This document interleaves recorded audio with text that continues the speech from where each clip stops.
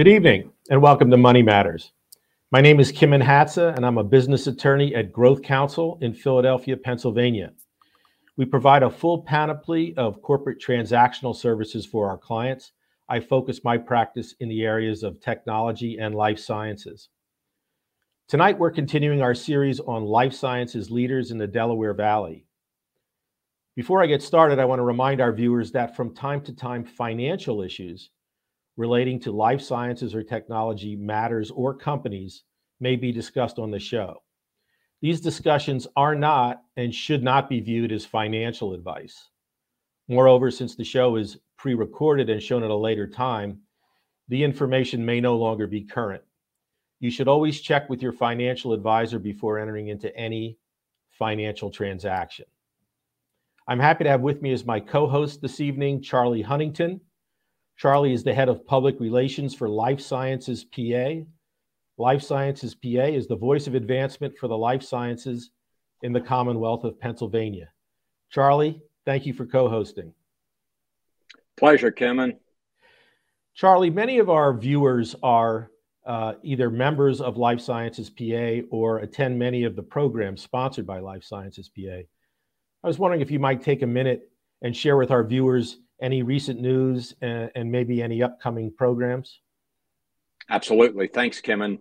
Probably the biggest news of the year is Life Sciences PA is relocating their offices for where they've been for many years off Swedesford Road in Wayne to the Discovery Labs site, which many of us know used to be GlaxoSmithKline's Upper Merion site. So that's going to happen a few weeks from now in late February, early March. And I know they're looking forward to that. And that's going to provide a lot of space as well as the ability for those of us connected to life science to brush elbows with brothers and sisters in the industry far more than we used to be able to. So lots of them will be located right there with a heavy focus on businesses that have spun out of Penn. So that's one thing. I'll highlight some things on the calendar. My favorite is rapidly becoming the annual tailgate, which started during COVID, and that is that's always a hit. It's in King of Prussia, and I think they had upwards of 1,000 people at that last year on what probably was the hottest day of the year. But we're looking forward to that. Casual clothes are fine for that one. And then mid-summer, July 19 to 21, there's a virtual event, which is Life Sciences Future, focused on med tech. And then in October 6 and 7, there's a Life Sciences Future event, which is the BioPharm event that many of us know. And that one still may be in person. They haven't decided whether that one's going to be virtual or not yet. So just wanted to highlight a few things and appreciate the opportunity to do so, Kimon. Sure thing. Well, we have a terrific guest for our show tonight, Charlie. But before I bring him out, I just wanted to remind our viewers that if you have a question you would like us to answer on a future show, watch this video to see how you do it. You can have your questions answered on Money Matters. Please go to our website, money-matterstv.com. On our homepage, click on the banner on the right that says, Send us your questions. While you're on our website, you can find information about our host and guests, as well as show notes and links about this show and past shows. Money Matters is also available as a podcast on iTunes and Stitcher, so you can listen to Money Matters while you're on the go. That website address, again, is money, M-O-N-E-Y, -matters, M-A-T-T-E-R-S, TV.com. It's with great pleasure that I welcome our special guest this evening, Stephen Kelly. Mr. Kelly is the president and CEO of Carisma Therapeutics, a clinical stage biopharmaceutical company discovering and developing innovative immunotherapies to improve and extend the lives of cancer patients. He joined Carisma 4 years ago, bringing nearly 30 years of experience with pharmaceutical and biotech companies in all phases of the business and across multiple therapeutic categories, albeit with significant experience in the oncology space.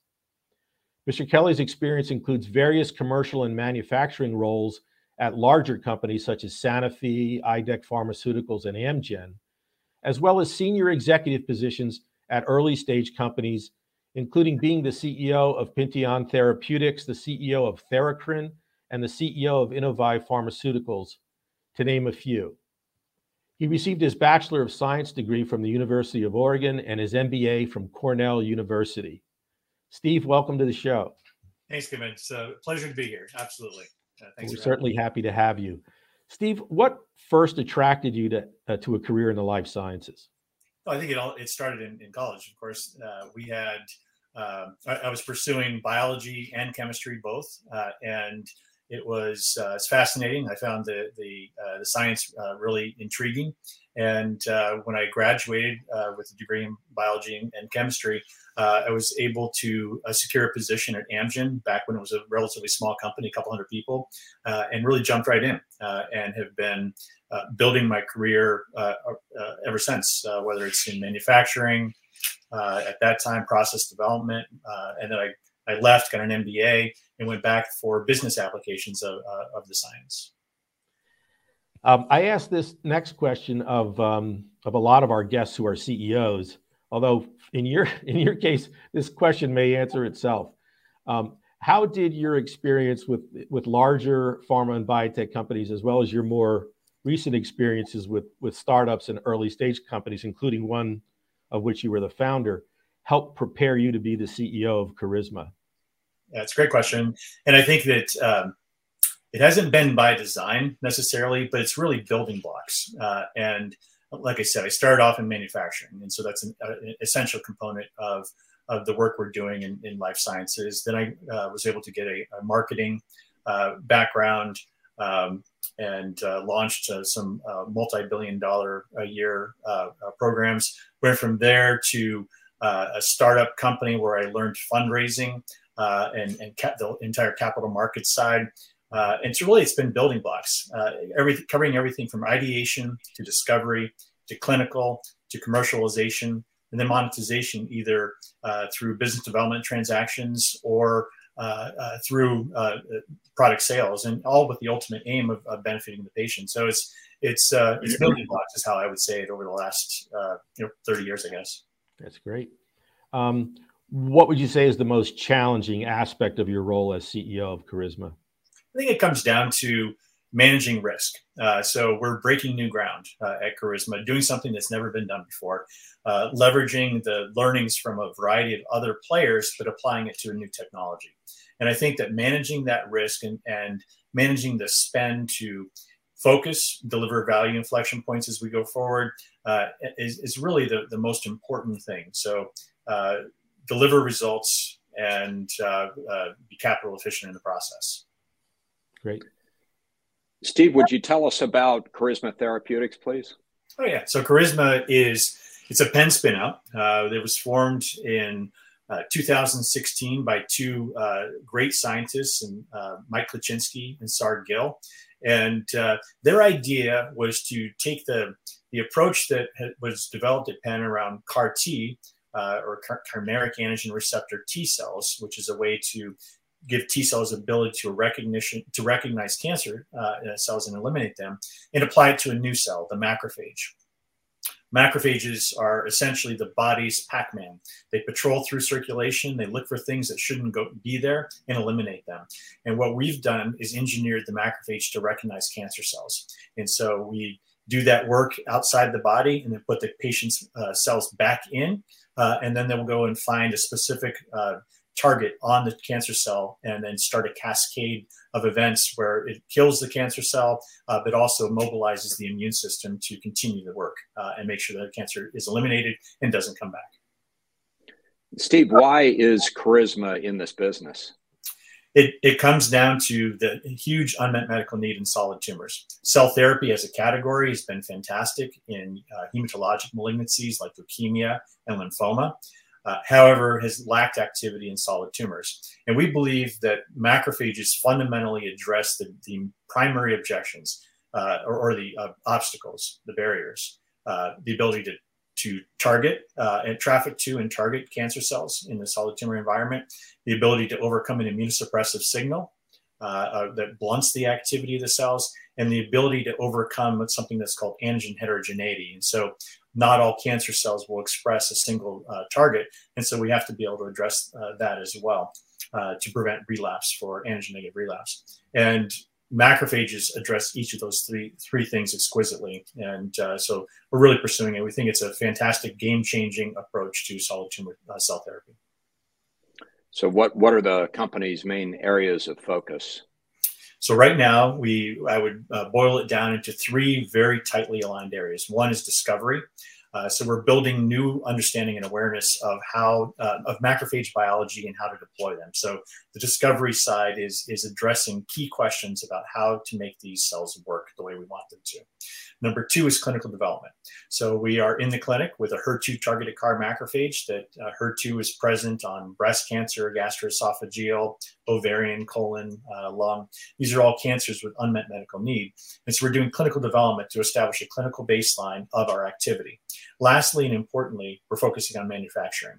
This is a capital intensive area where we're working, creating these cells and engineering these cells externally.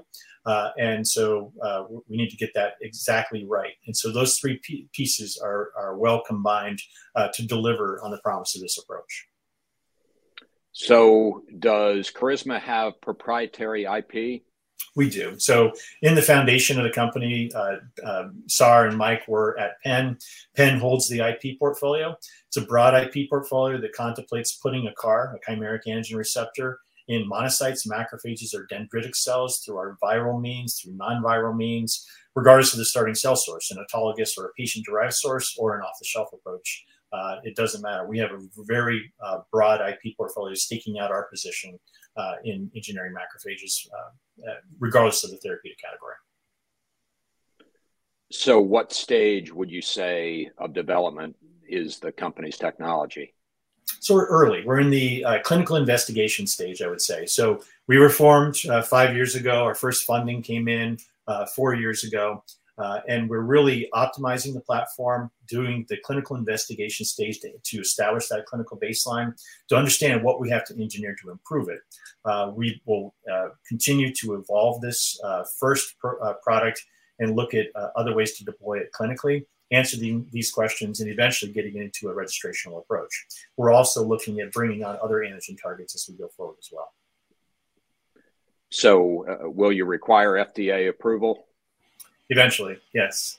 It's probably I would say 3 to 5 year to get to the point where we are satisfied with our results, that we have established clinical efficacy with a safety profile that makes sense in a competitive environment. But once we've established that, we can put it into a registrational approach and a phase 3 study where we would eventually generate the data and submit that to the FDA. Okay, and what does your recent fast track designation granted by the FDA mean for Carisma? Yeah, so fast track is one of these 3 different programs the FDA has in place. What it enables us to do is have a very close dialogue with the FDA as we go forward. So we have these are called interact meetings where we can come with questions along the way. So we've seen this, we wanted to sort of change a slight direction and pursue this way. And it's really an open door policy by the FDA, enabling us to have that dialogue to more efficiently drive to a point where the data supports an FDA approval. And so it's that tight alliance. And it's an important part of our regulatory pathway. That's great to have that interaction with them. What would you anticipate as other uses for your technology, if any? Yeah, so if you think about the macrophage, what they do is they look for things that shouldn't be there. So it's very good at it's called phagocytosis, or eating. And so they go through, the cells go and will eat things that shouldn't be there. So we could deploy it in a variety of ways. So oncology makes a lot of sense. Cancer cells should not be there. We're showing the macrophages how to target and drive the eating process. There are other places that you could think about. Liver fibrosis is a perfect example. Macrophages tend to traffic towards liver, and you have liver fibrosis or fibrotic conditions that you want eliminated. The macrophages could go in and eat those fibrotic lesions. Same thing would be true for neurodegeneration, where there's accumulation of proteins, whether it's alpha, beta, tau, alpha-synuclein, A beta, tau, and alpha-synuclein. So you could target those and eliminate those. And so we're still exploring where are all the places that we could deploy an engineered macrophage. Steve, I want to switch to a topic that's both typically near and dear to the hearts of many of our guests and also the bane of their existence, financing. How's the company financed currently, and what's your plan for financing and growing the company down the road? Yeah, a great question. You're right. It could be the bane of Fuel's existence. So this is a capital-intensive business, and there's no question cell therapy is probably on the top for biotech in terms of how much capital is needed to realize the potential. So our funding to date has been 2 rounds of equity financing, $60 million raised in a Series A in June of 2018. An additional $60 million was raised in February of last year. And that gives us cash runway for some time, but we'll still have to access the capital markets. Fortunately, we also just announced a partnership with Moderna that gave us a cash upfront position, extending our cash runway into 2023. Regardless, our approach is to do additional equity financing. And eventually, I think with the magnitude that we're looking for, we have to make the leap to a public listing and access the public capital markets. Okay. Talk a little bit about the importance of that collaboration with Moderna. Yeah, it's a fantastic story. So we started speaking with Moderna back in July last year. And obviously, we believe we're the world's experts in engineering macrophages and monocytes. They're the world's experts in mRNA and something called lipid nanoparticle technology, which is a delivery vehicle. And it turns out that we reached out to them and tried to see if we could have a research collaboration to look at what's called in vivo delivery, or the ability to rather than do all the engineering outside the body, do it inside the body. What they have is a delivery technology that hones towards circulating monocytes. So what we're going to be doing is building and constructing the mRNA sequence to deliver our gene into macrophages, and we'll use their delivery technology to get it to the macrophages in the body. What it means for us is it's a brand new way to deploy our technology from the cell therapy approach to an in vivo off-the-shelf approach, and it's really fantastic. It customized or personalized approach to developing CAR monocytes. What it means for us from a financial perspective, $80 million up front in cash and an equity investment. They will fully fund all the research and development going forward. And there are significant milestones on discovery, clinical, and commercial sales, as well as a royalty. So it's really a fantastic opportunity that may be able to address some of the challenges around cell therapy in terms of being off the shelf and the costs associated with that. And it should be able to, if we can solve many of the technical challenges, it should be a great boon for cancer patients. That's great. Talk a little about are there competitive products in the industry now? And if so, could you distinguish your technology from what's currently out there? Yeah, I think that there's 2 ways to look at competition. One would be cell therapy. So we are in the cell therapy space. T cells have been developed for a number of years. A lot of work has come out of Penn, forming companies to drive this forward. There are, I believe it's 3 approved CAR T cells in heme malignancy. A lot of those companies are trying to look into solid tumors to see if there's an approach. So they would be considered competitors, but we think, again, we have a differentiated approach. Other competitors would be things that focus on macrophages like us. And so there's these macrophage depletion strategies, or macrophage repolarization strategies, or remove a don't eat me signals, hoping to engage macrophages. So there's a lot of approaches in that way to leverage the really fantastic mechanisms that macrophages provide. When you look at specifically engineering macrophages or monocytes, is a very limited list of competitors. And fortunately, our intellectual property position that we talked about a little bit earlier should be sufficient to keep some of those competitors out. That's great. what are the biggest barriers to entry into your industry?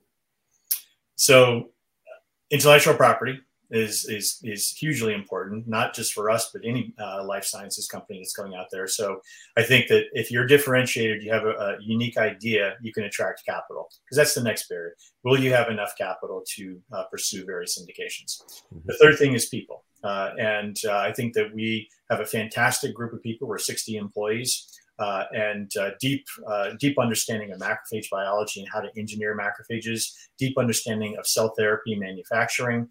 So it's another important part, and also a clinical development expertise as well. And so, we have an idea, we have the capital to develop it, and we have the people to drive it forward. And so those are the biggest barriers. Other companies can pull things like that together, but if you nail it on all three of those, I think you're in a really good spot. That's great. So what would success look like for Carisma? I think that as we look out over the next 3 to 5 years, driving our programs into further clinical development, whether it's more registrational studies so we can get onto the market, it's probably a 5-year path to actually get an approved agent to market. That's really what we're driving for. We want to develop this technology for cancer patients. And I think that would be success if we can get that onto the market. I think other metrics would be, where else can we deploy macrophages outside of oncology, and expanding utility would also be success. Okay, great. Steve, you've lived in San Diego, you've lived in Boston, you live here. How important is it to live in the right region?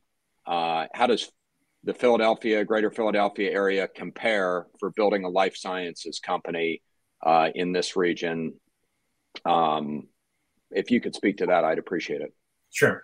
Yeah. So the one thing I will say is that the weather in Philadelphia does not compare well. That's a conducive part of building a company and attracting people. But no, seriously, when I moved down here 4 years ago from Boston, obviously Boston has been known as a growing and important hub in the life sciences area. When I came down here, what I saw is a growing in biotech area. A lot of life sciences legacy, and maybe that's not the right word, but pharma companies. And so when you're looking at building an innovative platform, there are people that you can attract out of life sciences. And I think that having that core group of people and the fact that life sciences has been part of the Philadelphia area for a long time is important. So you can attract the people. You have innovative institutions where you can license IP. For us, it was Penn. But there are other things. So you want to have these innovative ideas. Capital these days comes from everywhere. It would be great to have venture capital formed in Philadelphia, but I think we've proven over the last several years it's not essential. We can attract the venture investors from New York and from the Bay Area, from Boston, Seattle. It doesn't matter. We can attract the capital in here, but innovative ideas and a good talent pool, both from established pharma companies as well as coming out of these academic institutions, are really important things. And so I've been really pleased to see the growth of this environment over the last 4 years. And it's just been fantastic. And while there's a concentration on cell and gene therapy, I think the entire ecosystem is really growing. The last area that I'd mention is facilities. So there has been a need to get infrastructure. So as little companies, you can go into an incubator. When you want to evolve out of that incubator into a more established, 50-person firm and have the labs to support that, it's a little bit different. And so I've also seen that there have been developers coming into the area and building that capability. So you can graduate from incubator to small company to mid-size to eventually large size. And so I think those are the elements that are essential, what I see here in Philadelphia. Kim, I'm going to defer to you, and I know we're of limited time, so why don't you take us home? Let me ask you two more questions, I guess. Continuing on the same theme from Charlie's question about comparing Philadelphia to other life sciences hubs, what do you see as the biggest challenges for the greater Philadelphia area in terms of sustaining a vibrant life sciences community? Well, I think it's attracting and having turnover is not the right word, but new companies forming, I think, gives us a the ability to attract additional companies. And so I just was speaking with another person that's starting a company and said, should we move to Philadelphia to start this company? And I think it's attracting entrepreneurs that really want to drive this, people that are experienced in company ideation, formation, and eventually development and commercialization. I think that is really important to have an attractive environment.